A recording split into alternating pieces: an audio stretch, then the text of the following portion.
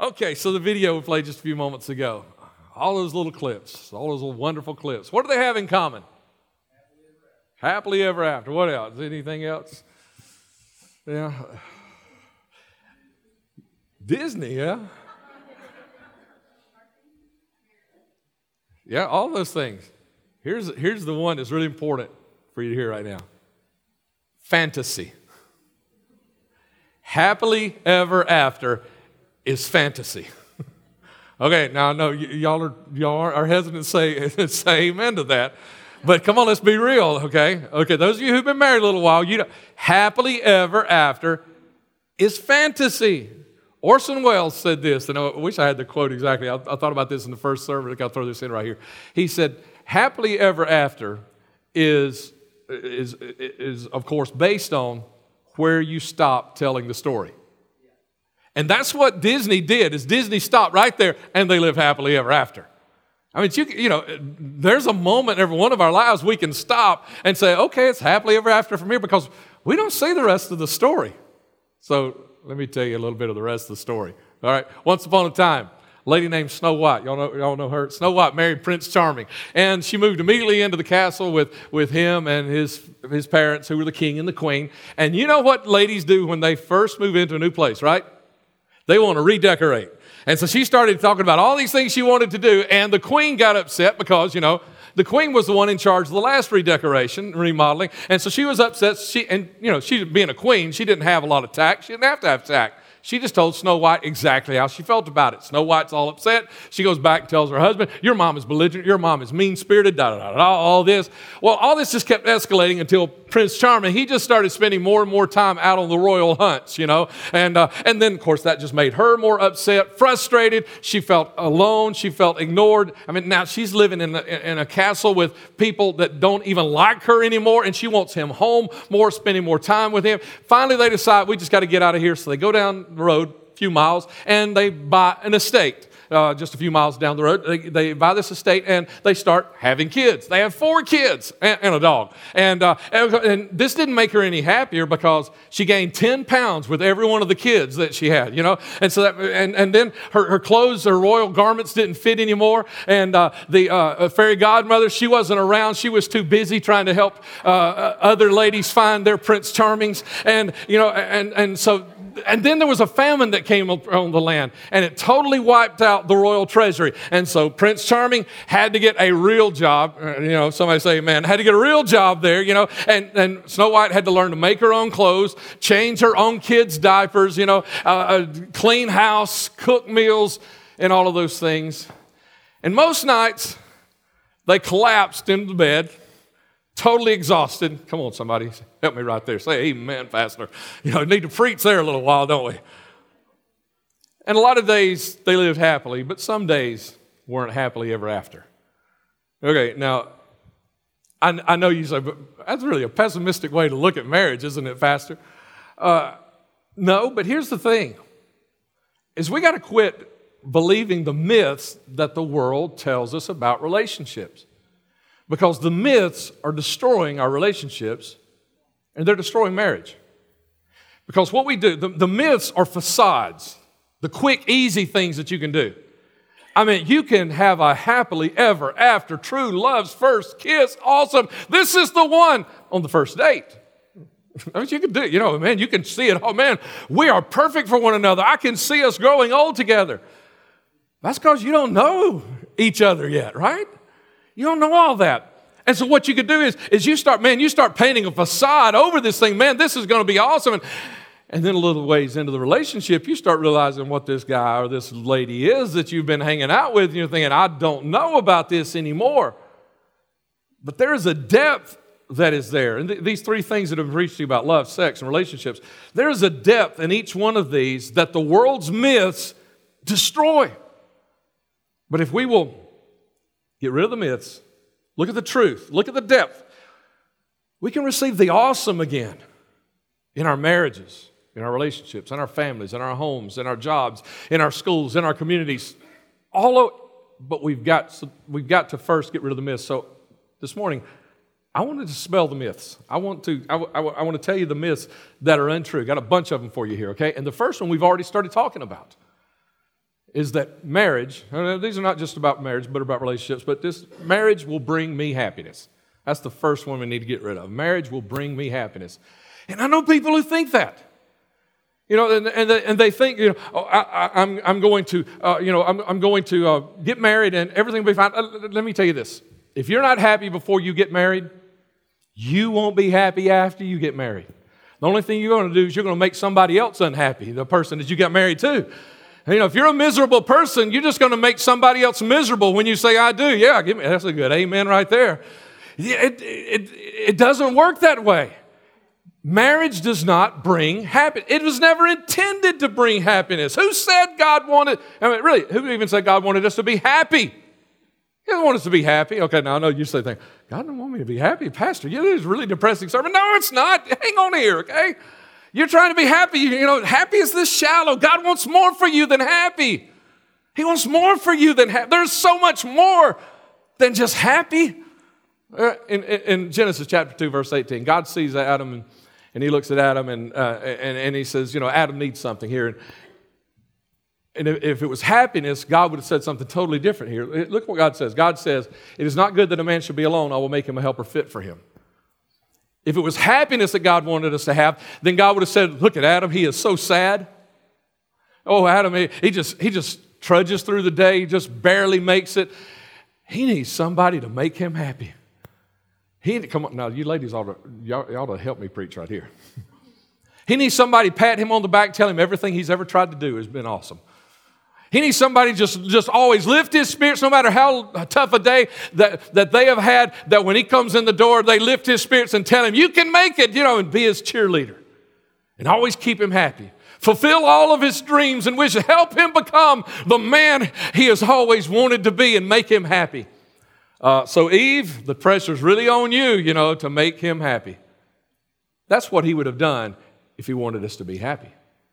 And this is not just for men, but also for women. Ladies, he doesn't want you just to be happy.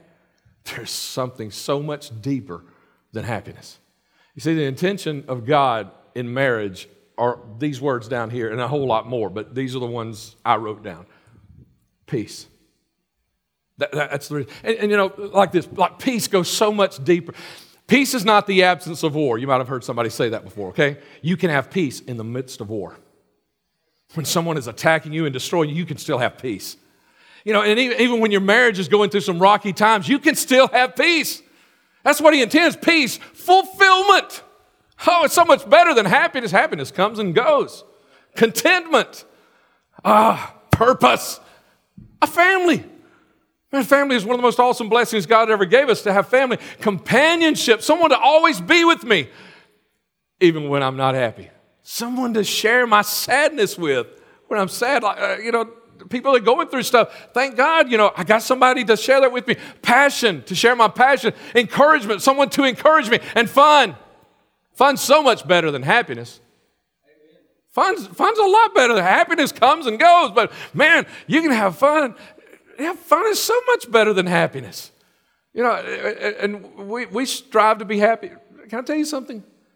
The most unhappy people on the planet are the people who have made it their goal to be happy.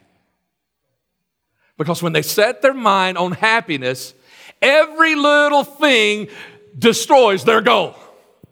And they end up being the most unhappy people because it's all about happiness. It is so much more than that. It is so much deeper than that. It is so much more awesome than happiness. Fun is just, and fun people. I'd a whole lot rather be around a fun person than a happy person. Because a happy person is going to be sad in a couple days, but a fun person. And let's just be true. Let's just be honest here. It would be sadistic to be happy all the time. I just told you about Mac, and his dad. It would be sadistic to be happy about, some of the stuff that we see happening around us and us to always to be happy. We'd be a little sick in our heads if we were always happy. But God gives us something much, much deeper than that. So get rid of that. Second myth is that my spouse will complete me. You ever heard that one? You ever said that one? Or you've heard it in sermons. God wants, and one of the reasons we kind of think this is because, opposites attract, and sometimes you need to be opposites a little bit. For instance, like if you are not good at handling money, it would be a really good thing for you to find somebody to marry that is good handling money so that y'all aren't in the poorhouse and you're broke all the time, and constantly filing for bankruptcy because neither one of you know. And, some of those things are good to have like that. But God didn't give you a spouse. He didn't create marriage so you would have someone to complete you. That's God's job. You remember the scripture just a few weeks ago? Now, I didn't bring it to you again today because I had it down and I just started listing them, all the things about God working on us and how God completes us. But the one I used a few weeks ago about that, not even that. Just right here.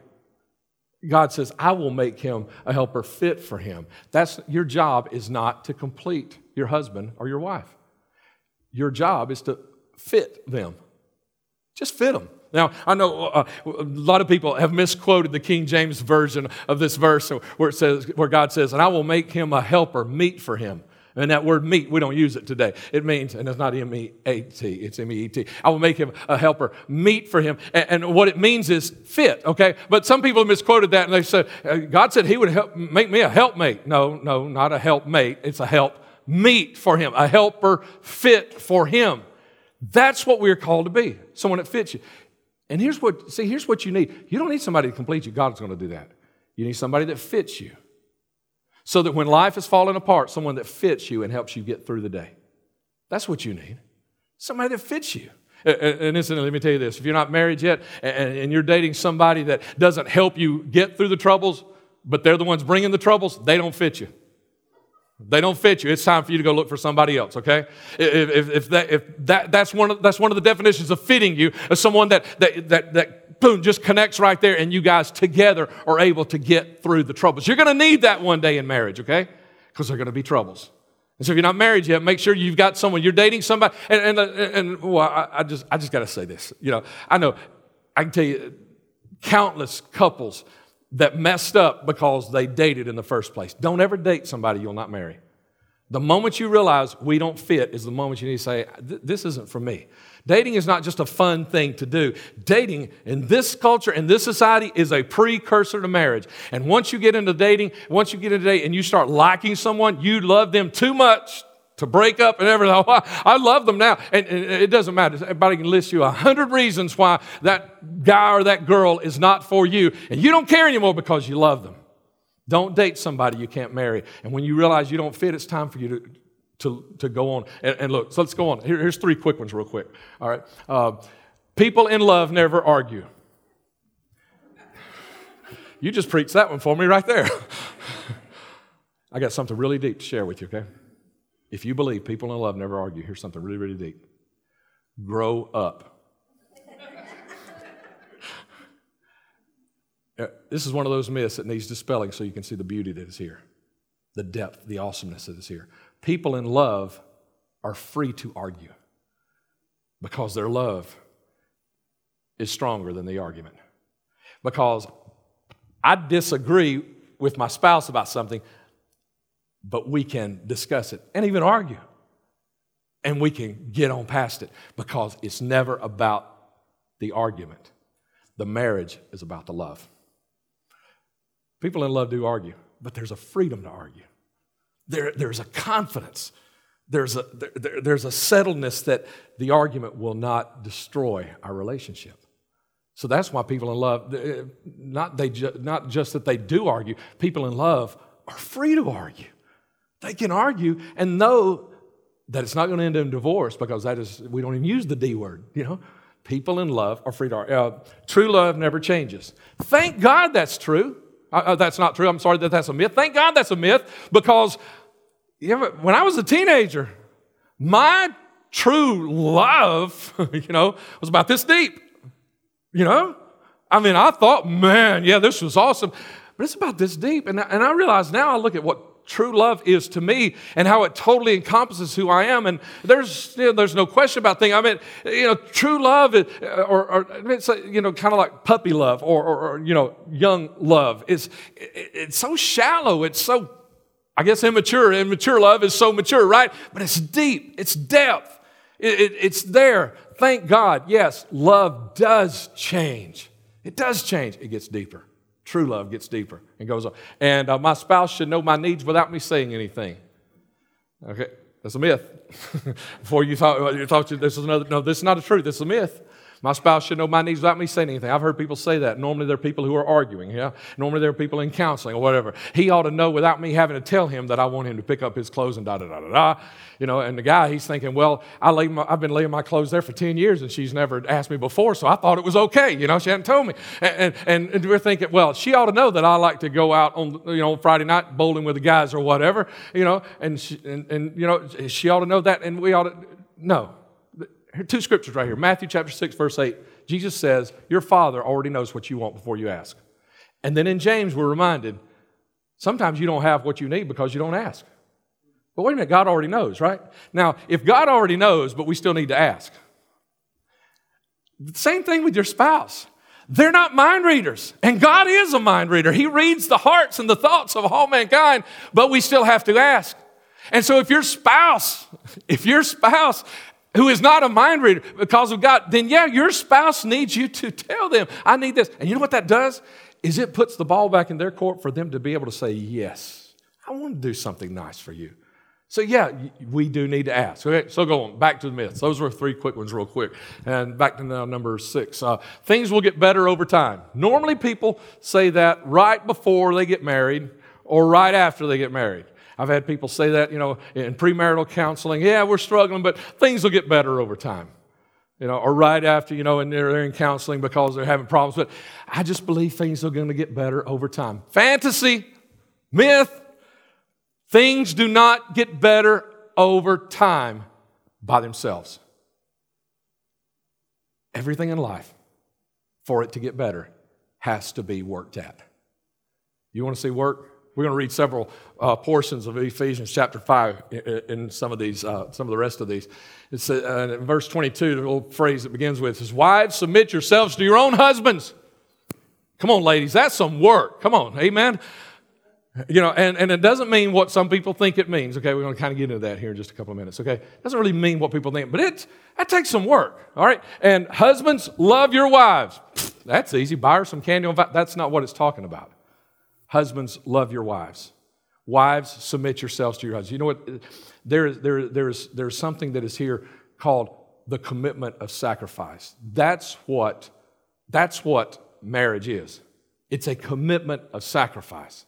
It is saying, I do not matter anymore. If you're married, it's not really required by law for you to say all those beautiful things that you say to be married. Okay, but probably everyone in this room that's married, you stood somewhere and you made some promises. And those promises basically were, I do not matter anymore. You matter to me more than anything else in the earth. A commitment to sacrifice. It means, very specifically, in light of these two verses, these two phrases in these two verses right here, it means, honey, I want this, but I really want what you want more. That's what submitting means. It doesn't mean you get to beat me up, you get to tell me everything to do. It's like, no, honey, all this stuff I've got in me, you wives, all this stuff that you have in you, it's like, but your stuff is more important to me. That's what it means. And you men, you say, I got a lot of things I love, but I love nothing more than I love you. And love is sacrifice. I'm not talking about saying you love or giving a gift. I'm saying true love is sacrifice. And it sounds so easy. It sounds like the ladies have the hard part, submitting all of my wills and all my wants and all of my desires and all my dreams. And honey, I want you to be. But love is all of that, but even deeper. We have the harder part, guys. Is because on top of that of saying, but all of my stuff doesn't matter anymore. You matter, and I love you. Because you know what love does to you? You know what love? I'll show you. Let's go to the next myth. I will change them after we're married. Yeah, heard that one, right?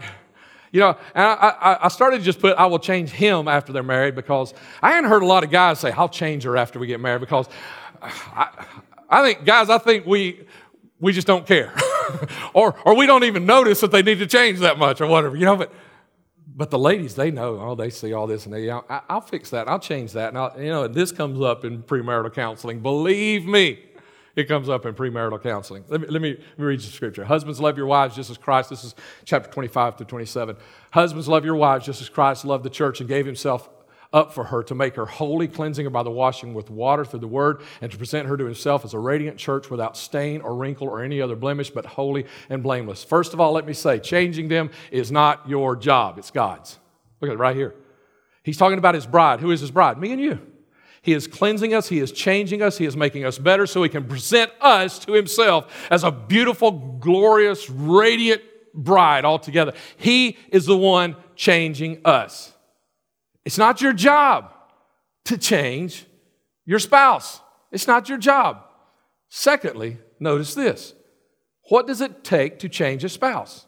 What did it cost Jesus? His life. You try to change your spouse, get ready to die. You're going to kill yourself trying to change your spouse. Amen? I mean, you know people that are killing themselves trying to change their spouse. If it killed Jesus to change his spouse, it's going to kill you to change your spouse. You can't do it. You're not that strong. It's not up to you. You don't have the ability. It's not your job. It'll kill you if you try to do it because it's not your job, because it's Christ's job. It's his job. That's what he does. See it right there? It is his job to do this. That ought to be liberating to you. If you've been trying, if you've been racking your brain, if you've been banging your head against the wall saying, they've got to change, this ought to be liberating to you. If you've got a spouse who's not a believer, it ought to just, a light ought to go and say, thank God, I don't have to change my spouse. No, you can't change them. Or if it's just an argument that you have that you can't get over, whatever, it's not your job to change. It is God's job to change them. We've got some good friends in ministry, and they've been retired for several years, and I've heard this story several times. They attended church, actually came and attended church after they retired. My church let me pastor them, which is an honor, for a retired minister to say, I want you to be my pastor. And we heard the story several times about early in their marriage. They were struggling with a lot of things, and she came to him one day. She said, this has got to stop. She said, I've just decided I'm just going to pray, and God's going to have to change me or you one. That's what I'm going to pray. And he said, well, get ready to change. And he said, the more she prayed, the more I changed. You know what happened? She decided, I can't do this. I'm going to let God make the changes. And you know what he did? He was still saying, you got to change, and he was the one that ended up changing. It is not up to you to change. That ought to be freeing. You see, so this myth right here, let's get rid of it, because this is freedom now. To understand it is not my responsibility to change them. My job is to lead them closer to Christ every day that I can. That's my job as a spouse, to do everything I can to make them love God more, because he already died for their change in their life that needs to happen. Amen. Let's go on, next myth. You must find the one to make it work. Now, I used this term last week when I talked about a little green-eyed girl quite a few years ago, and I used that term, the one, but I think there's a misunderstanding about what that term means, the one. It's like we kind of look at this and we think that somewhere out there is the one that is waiting for us to discover them, so that our lives will be perfect together. There's this the one that is out there. And that's not what this means at all. There are several problems with this the one theory that they're out there waiting for me. And let me go ahead and read this to you. This is same chapter 5 of Ephesians, verse 28 and 33. In this same way, husbands ought to love their wives as their own bodies. However, each one of you also must love his wife as he loves himself, and the wife must respect her husband. Okay, this attitude of finding the one, it's not spoken here. I mean, this is the one that really tells us this thing about how this thing is supposed to work, and it's not spoken of like there's someone out there to find. The one is not that there's someone out there that I have to find. The one is the one that I choose to make. Here's one of the problems, is when you think there is the one out there, you're saying that God has chosen that I will marry this one person. Okay, all right. Then what happens if you and she do not get married, or you and he do not get married? What happens? Okay, that means you're not in God's will, because God has chosen that person for you. And if you marry somebody else, that means that person is not in God's will. And the one you're supposed to married, whoever they married, they're not in God's will, because it was obvious, that's all broken. And then the people they were supposed to marry can't be in God's will because they're marrying somebody else. And then those people can't be in God. Do you see what I'm saying? I mean, if God had set this up like I'm going to decide, I mean, like chess pieces on a chessboard, I'm going to decide who everybody marries, then, man, how many of us would really be in God's will? We all miss God's will. How many of us could really, if he said, you cannot have my blessings unless you marry this person, it would be a mess, would it not? That's not what he said, though. That's not what we're supposed to be doing. What he said right here is he's saying, ladies, don't marry the person that you respect. Men, don't marry the woman that you love. But he says the one that you're married to, ladies, respect him. The one that you're married to, men, love her. Whoever you're married to, respect them and love them. So if you're not married, listen then. Don't marry somebody you can't love and respect. And for those of you who are married, you may be thinking, I don't know that I can do that. Try it. It's the secret to the success of your marriage. Here's one of the big problems in the world today because of this myth that there's the one out there. Is because whenever you fall out of love, they must not be the one, so I need to go find somebody else. And you're in and out of relationships and in and out of marriages looking for the one. There is no the one like that. Here's what it means to find the one. It means to find that person. It means, ladies, to find that man that you can respect.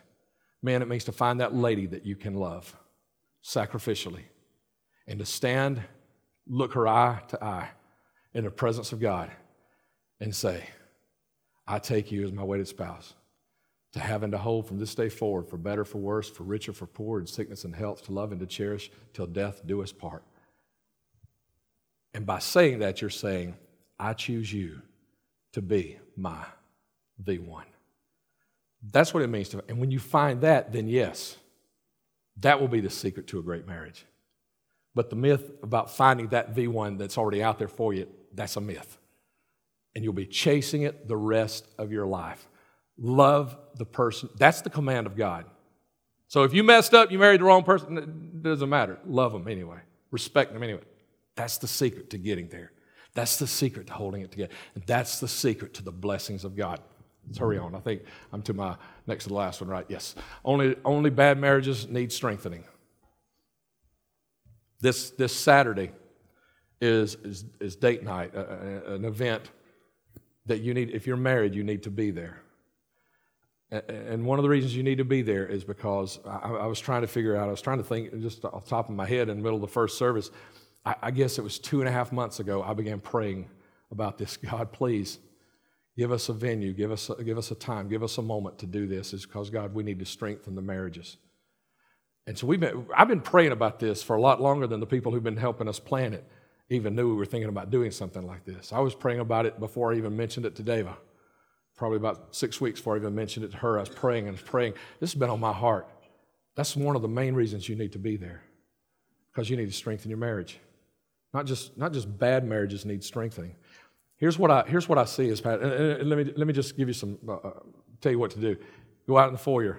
There's a table there if you've not yet bought a ticket. It's $5 for both couples. We made it really cheap this year. We just want you to buy in and be here. Okay, church is going to spend some money to pour into you this next Saturday night for you that are married. Go out there and do that before you leave today. And we really need to know in a hurry. Okay, so do that in a hurry so we can plan, because we're going to have some good food this week also. So we're going to plan all this stuff. But here's the thing I know as a pastor. It's the bad marriages that don't come to these things. It's the people that have already given up. They say, what's the use?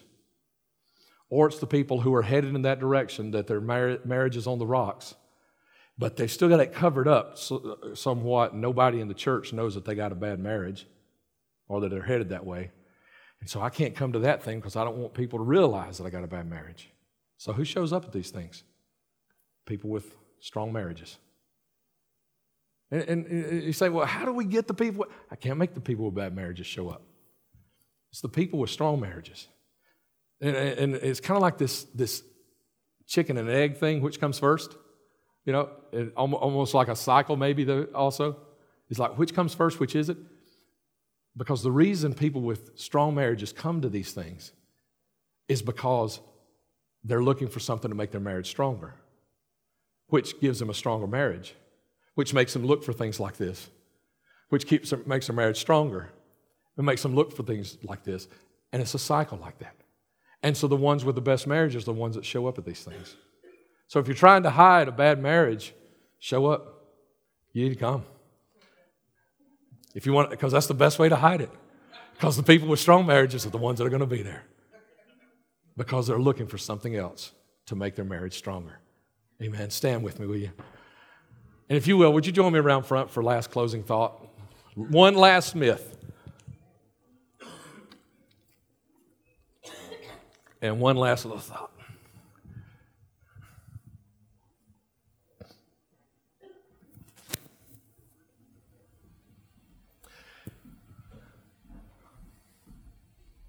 This has been a fun series to preach. It's been scary for some of you that are related to me.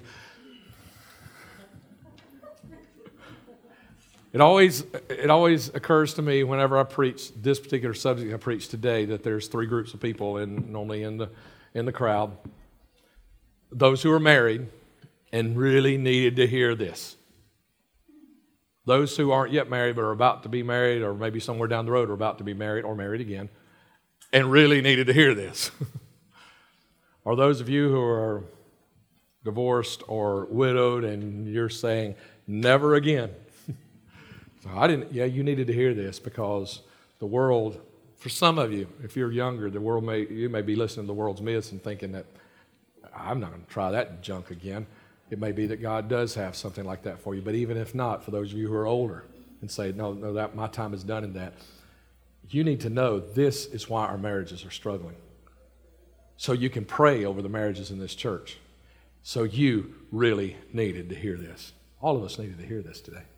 We need to know. We need to be reminded. And not just in marriage, but in every part of life. There's so many myths out there that become truths to the world that are destroying the depth and the beauty and the awesomeness of what God really wants to do in our lives. Last little thing. Last myth. Love is enough. We thought that when we got married. And then we got hungry. And I needed a raise. And we needed some money, Love is not enough. Got a quote. It's a great quote from John Mark Comer. Said, marriage is two broken people coming together to follow God's calling on their lives. You need Jesus in your marriage. You can do all the things you want, and you can have a pretty good marriage, but if you want it to be great, you want it to be awesome, you really need Jesus. But that's true in every part of your life, isn't it? You can't do any of it without Him. And all that you try to do and follow the rules, you get a lot, you make a lot of progress, but until you really get Jesus there. So if you're not a Christian this morning, let me say, start right now and start with Jesus. If you are a Christian, you know Him, and you got problems in your marriage or any part of your life, start back with Jesus again. Say, Jesus, fix this. I can't fix it. Can I let you loose here again? Can I give you some freedom again? It's not your job to fix it. It's your job to release it to Him and let Him fix it. You and everybody around you and all the stuff around you, you need Jesus to help you with whatever it is that you're dealing with. Amen. Oh, and this song just reminds us of that. This last song we're going to do. Jamie's going to lead us in a moment. Don't start singing. You finish praying. Bow with me right now. Let's pray. Father, I just ask you, go ahead with me.